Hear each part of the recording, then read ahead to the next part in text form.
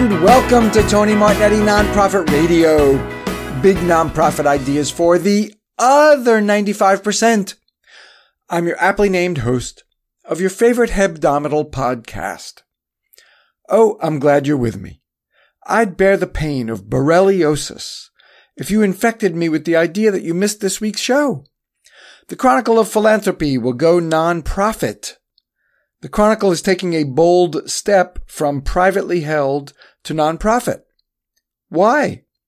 What does that mean for journalism that covers our community locally and nationally? What can you expect for webinars and professional development? Editor Stacy Palmer answers all the questions.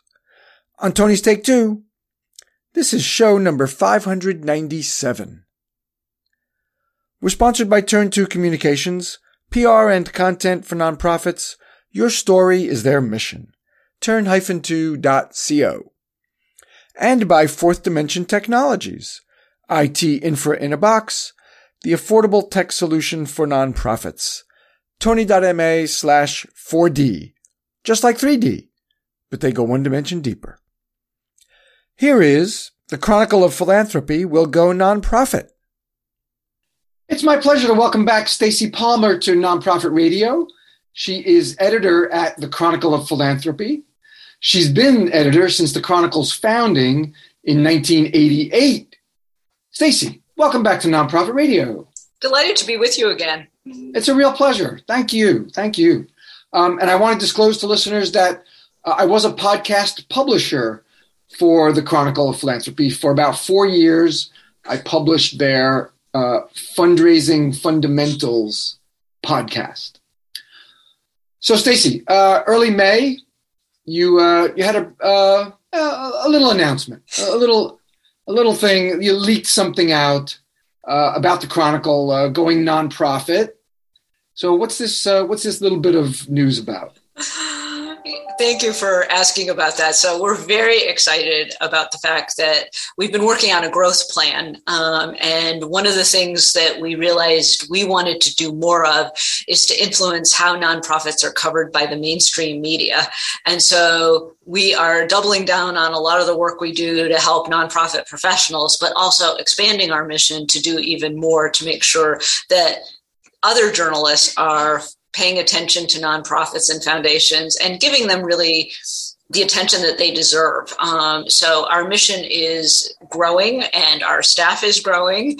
And as a result of that, we decided that it was time for us to move out of the organization that now houses us, which is the Chronicle of Higher Education.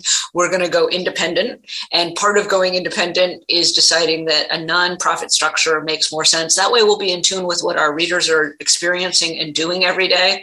And so, it was sort of two separate decisions. How do we grow? And what status do we want to have? And we examined it pretty closely and decided nonprofit status was right for us. So now we have the IRS examining our request to become a charity. So we are not officially that yet. We are in that waiting period. All right. You're not just going to be attuned to what nonprofits are going through day to day. You're going to be enjoying it and suffering it with them. Exactly. So there's going to come a day when there's going to be a donate now button on the Chronicle of Philanthropy website? We haven't decided what we're doing about that piece of it. Okay. But right now we're raising money from foundations mostly. Foundations. Okay, sure. And you are going to be executive director of the new nonprofit entity. Yes, indeed. Okay. How does that coincide with being editor of the Chronicle? Yeah. So we'll be hiring an editor to take my place. And obviously I'll be working really closely with that person. But we need to make sure that we have somebody else who is day to day thinking about our coverage, so that I can do all of the things that the nonprofit needs to make sure we run well and do things and, develop these other partnerships. So I'll be doing a lot of other things other than editing every day. Interesting. Oh, so that's a huge transition for you. Obviously, it is. You're going to be a nonprofit executive director. Exactly. Learning how to do it. And one of the things I realized given the nature of our coverage, while we do a lot of advice, we also cover a lot of the ways in which things go wrong with boards and executive directors and those kinds of things. And so now I'm really putting my attention on what makes things go right, and realizing I need to learn a lot more about that. I see a stack of books. Is that a stack of books about nonprofit management? No, I don't know. All right. They need to be. That will be my summer reading for sure. Okay. So you're committed to increasing collaborations, increasing staff. I think listeners are very interested in what this significant transition means for them as readers, as consumers of your content. So what do you see around these collaborations, these staff increases? Yeah, I would say for nonprofit professionals, there are several things that are important about what we'll be able to do. One is that we know we need to provide more tailored information depending on what job you have, what size your organization is. And we have been doing a fair amount of research. Some of it got interrupted by the pandemic to better understand what our audience needs, and especially as the field is changing.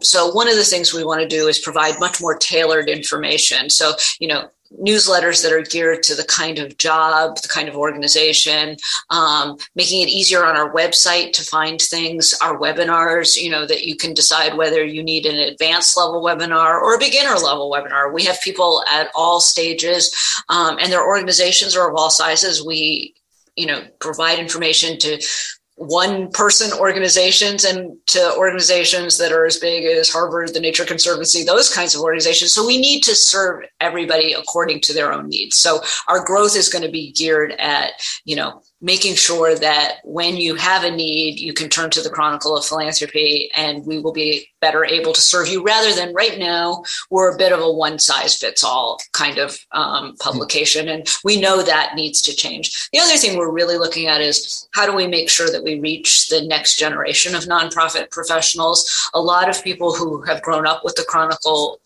we deeply appreciate, but we need to expand out to all the people who are coming into the field. That probably means more video, more audio, podcasts, yay, that will come back into doing things. So as we staff up, we plan on expanding the skills that we have and the range of ways that we can reach people.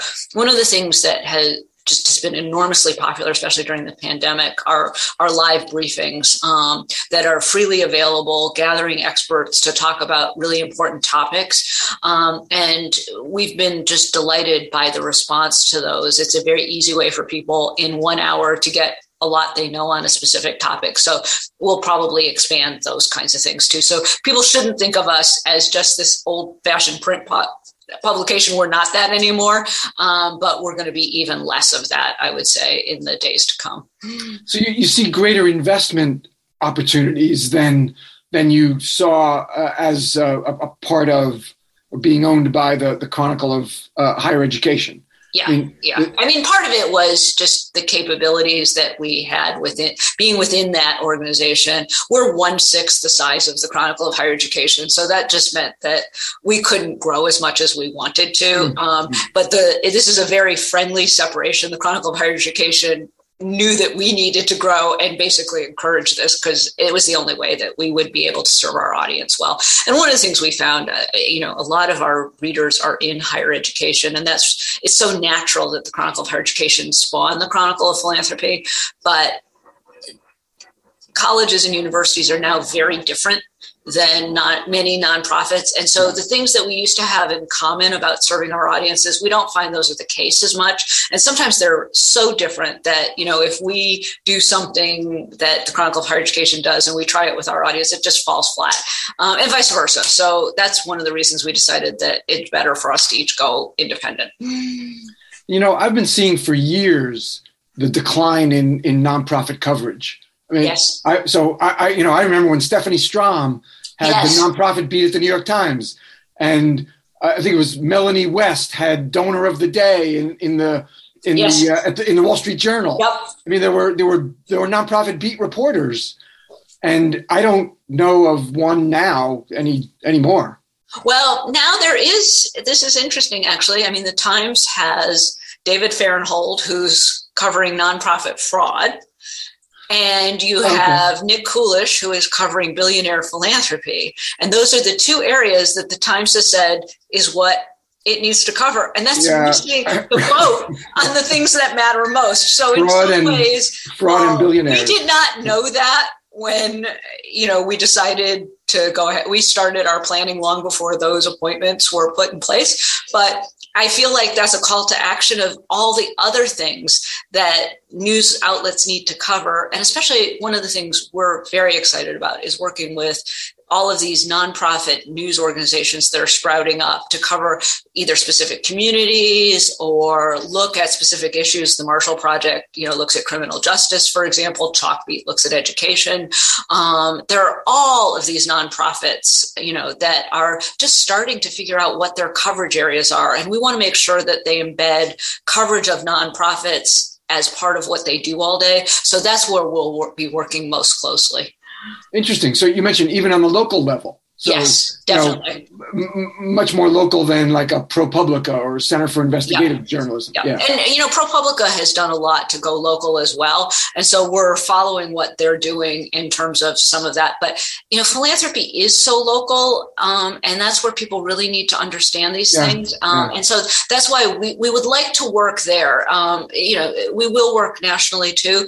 But one of the things that we started last year is a fellowship program for local journalists. And so we have 4 fellows that are working on various projects. We're teaching them how to cover philanthropy in their communities. So there's a nonprofit news organization in Boulder that's looking at all the money that came in after the wildfires there to the community foundation and asking questions like, who decides how that gets spent? Where does it go? How do they raise money? What do they do? And it's an unprecedented sum for that community foundation to have that flowed in because it was the nature of the disaster was so intense. But we were really excited that they had a pitch where they actually knew what community foundations were. They wanted to explain, that this is how it works, and investigate that sort of thing. So we hope that, assuming, these fellowships go well, we're in the early stages of it, but then we'll do a lot more of that where we work intensively with local organizations. Today in journalism, there are a lot of these one-off seminars on nonprofits. Some of your listeners may have been asked to speak at those things where they, an hour on what makes nonprofits important or something like that. Well, that doesn't have a really long-lasting effect in changing the coverage. And we're hopeful that by spending an entire year with these news outlets, that will make them decide this is important and this kind of coverage needs to continue. And we hope that it will be more sophisticated coverage than we've all been used to seeing. I think, I know the number of nonprofits that send me notes every once in a while and say, can you believe this news organization said X or Y or Z? And they clearly don't understand how nonprofits work. And so we want to do something to change that. All right. I'm still bothered by the fact that the New York Times hyphenates fundraising. Please. I mean, and we follow New York Times style. So I get the angry letters about their style all the time. All right. It's time for a break, the only one of the show. Turn to communications. Have you got your crisis communications plan in place so that you know who's responsible for message creation? Is it the one person or is it a couple of folks, a committee who needs to approve that messaging? Who's authorized to speak on behalf of your nonprofit? Who's going to brief internally? And who's going to brief external audiences? There's more to a crisis communications plan than that. Turn 2 knows what all belongs in there, and they can help you create yours so that you're ready when the crisis comes. Turn 2 Communications, turn-2.co. Fourth Dimension Technologies. Their IT solution is IT infra in a box. It's budget-friendly. It's holistic. You pick what you need and you leave the rest behind. That makes it your IT buffet. But why is this a budget-friendly buffet? Because you pick only what you can afford from the buffet. Selections. Your budget can't afford shrimp and lobster? Have the tuna salad. No rack of lamb? Just get the mint jelly.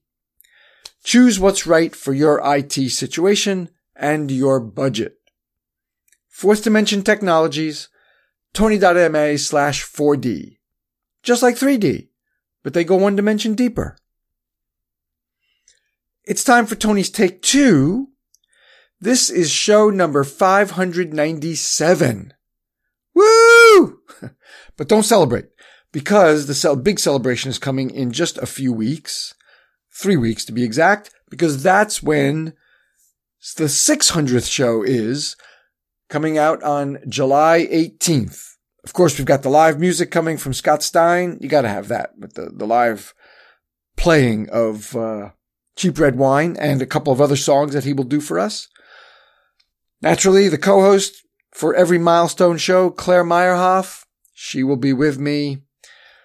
We've got our esteemed contributors, Amy Sample Ward and Gene Takagi. They'll be with us as well. The sponsors are coming. Sponsors, Turn 2 Communications, 4D Technology, they're all going to be with us. So it's the Blowout Show coming in just a couple of weeks, 3 weeks to be exact. The 600th. It's on its way. That is Tony's Take 2. We've got buku buttloads more time for The Chronicle of Philanthropy Will Go Nonprofit with Stacey Palmer. We've got the buku because I grouped the sponsor messages and the Tony's Take 2 together. You see how it's all structured for your benefit so we can do the buku. It's hard. I feel bad when it's just a buttload. When you've got the buku buttloads, then you know you're set. I mean that's the shit when you got the buku. So that's where we are.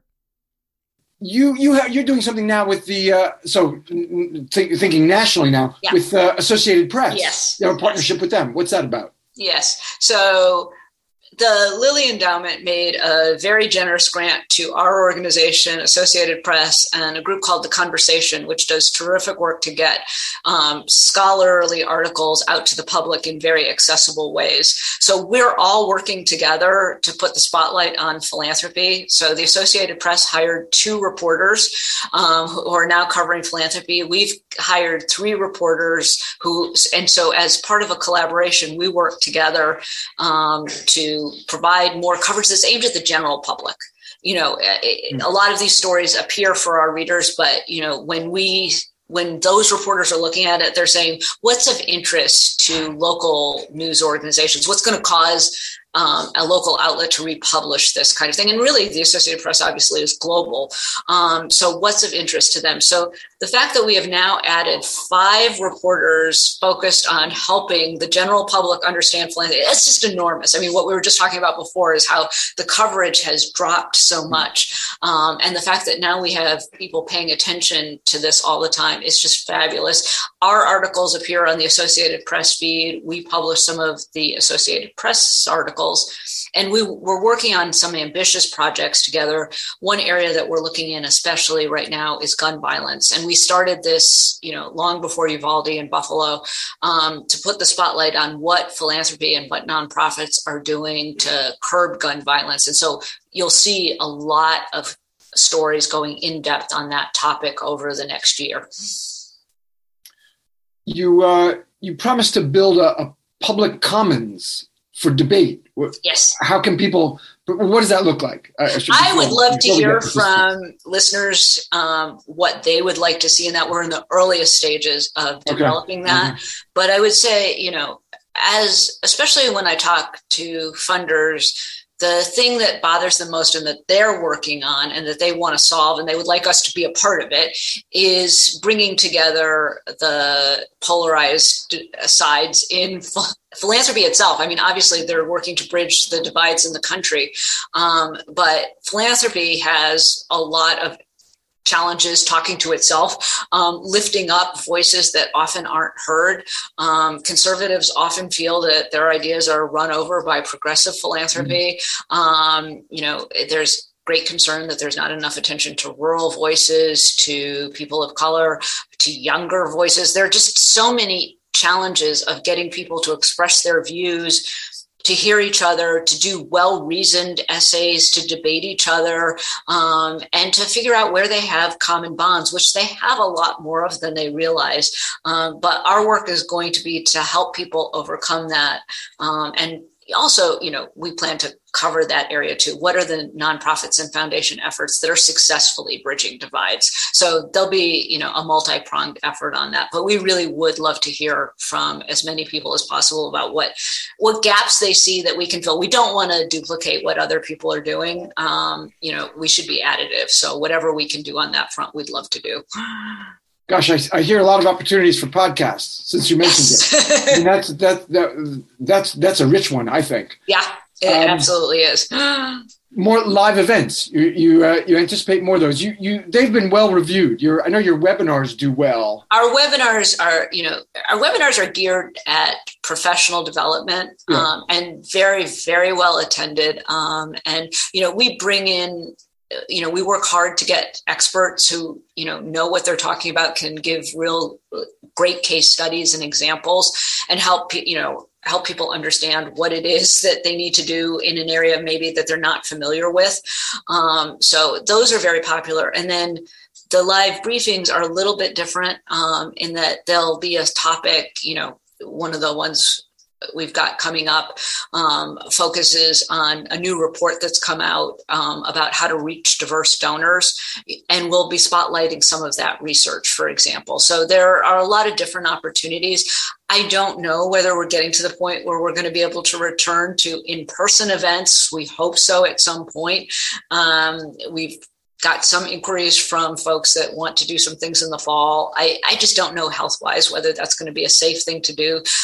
So we expect to be virtual for a while, but we definitely do a lot live. And this partnership that I mentioned with Associated Press and The Conversation, a component of that also is live online briefings. So, we've done a number of different topics. We'll be getting into climate philanthropy. We'll do something on the gun violence package I mentioned.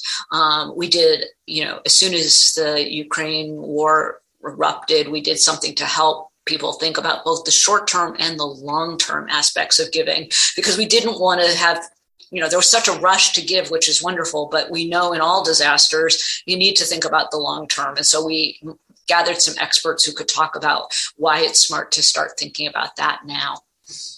So, I'm hearing coverage and professional development, expansion of the expansion of the work for the nonprofit community, but also, in these partnerships and the fellowships, expanding coverage about the nonprofit community to the general readership. Exactly. And obviously for nonprofits, that's usually important because they aren't getting the attention or understanding they deserve. So while, you can talk about those things being different, they sort of are a version of the same thing.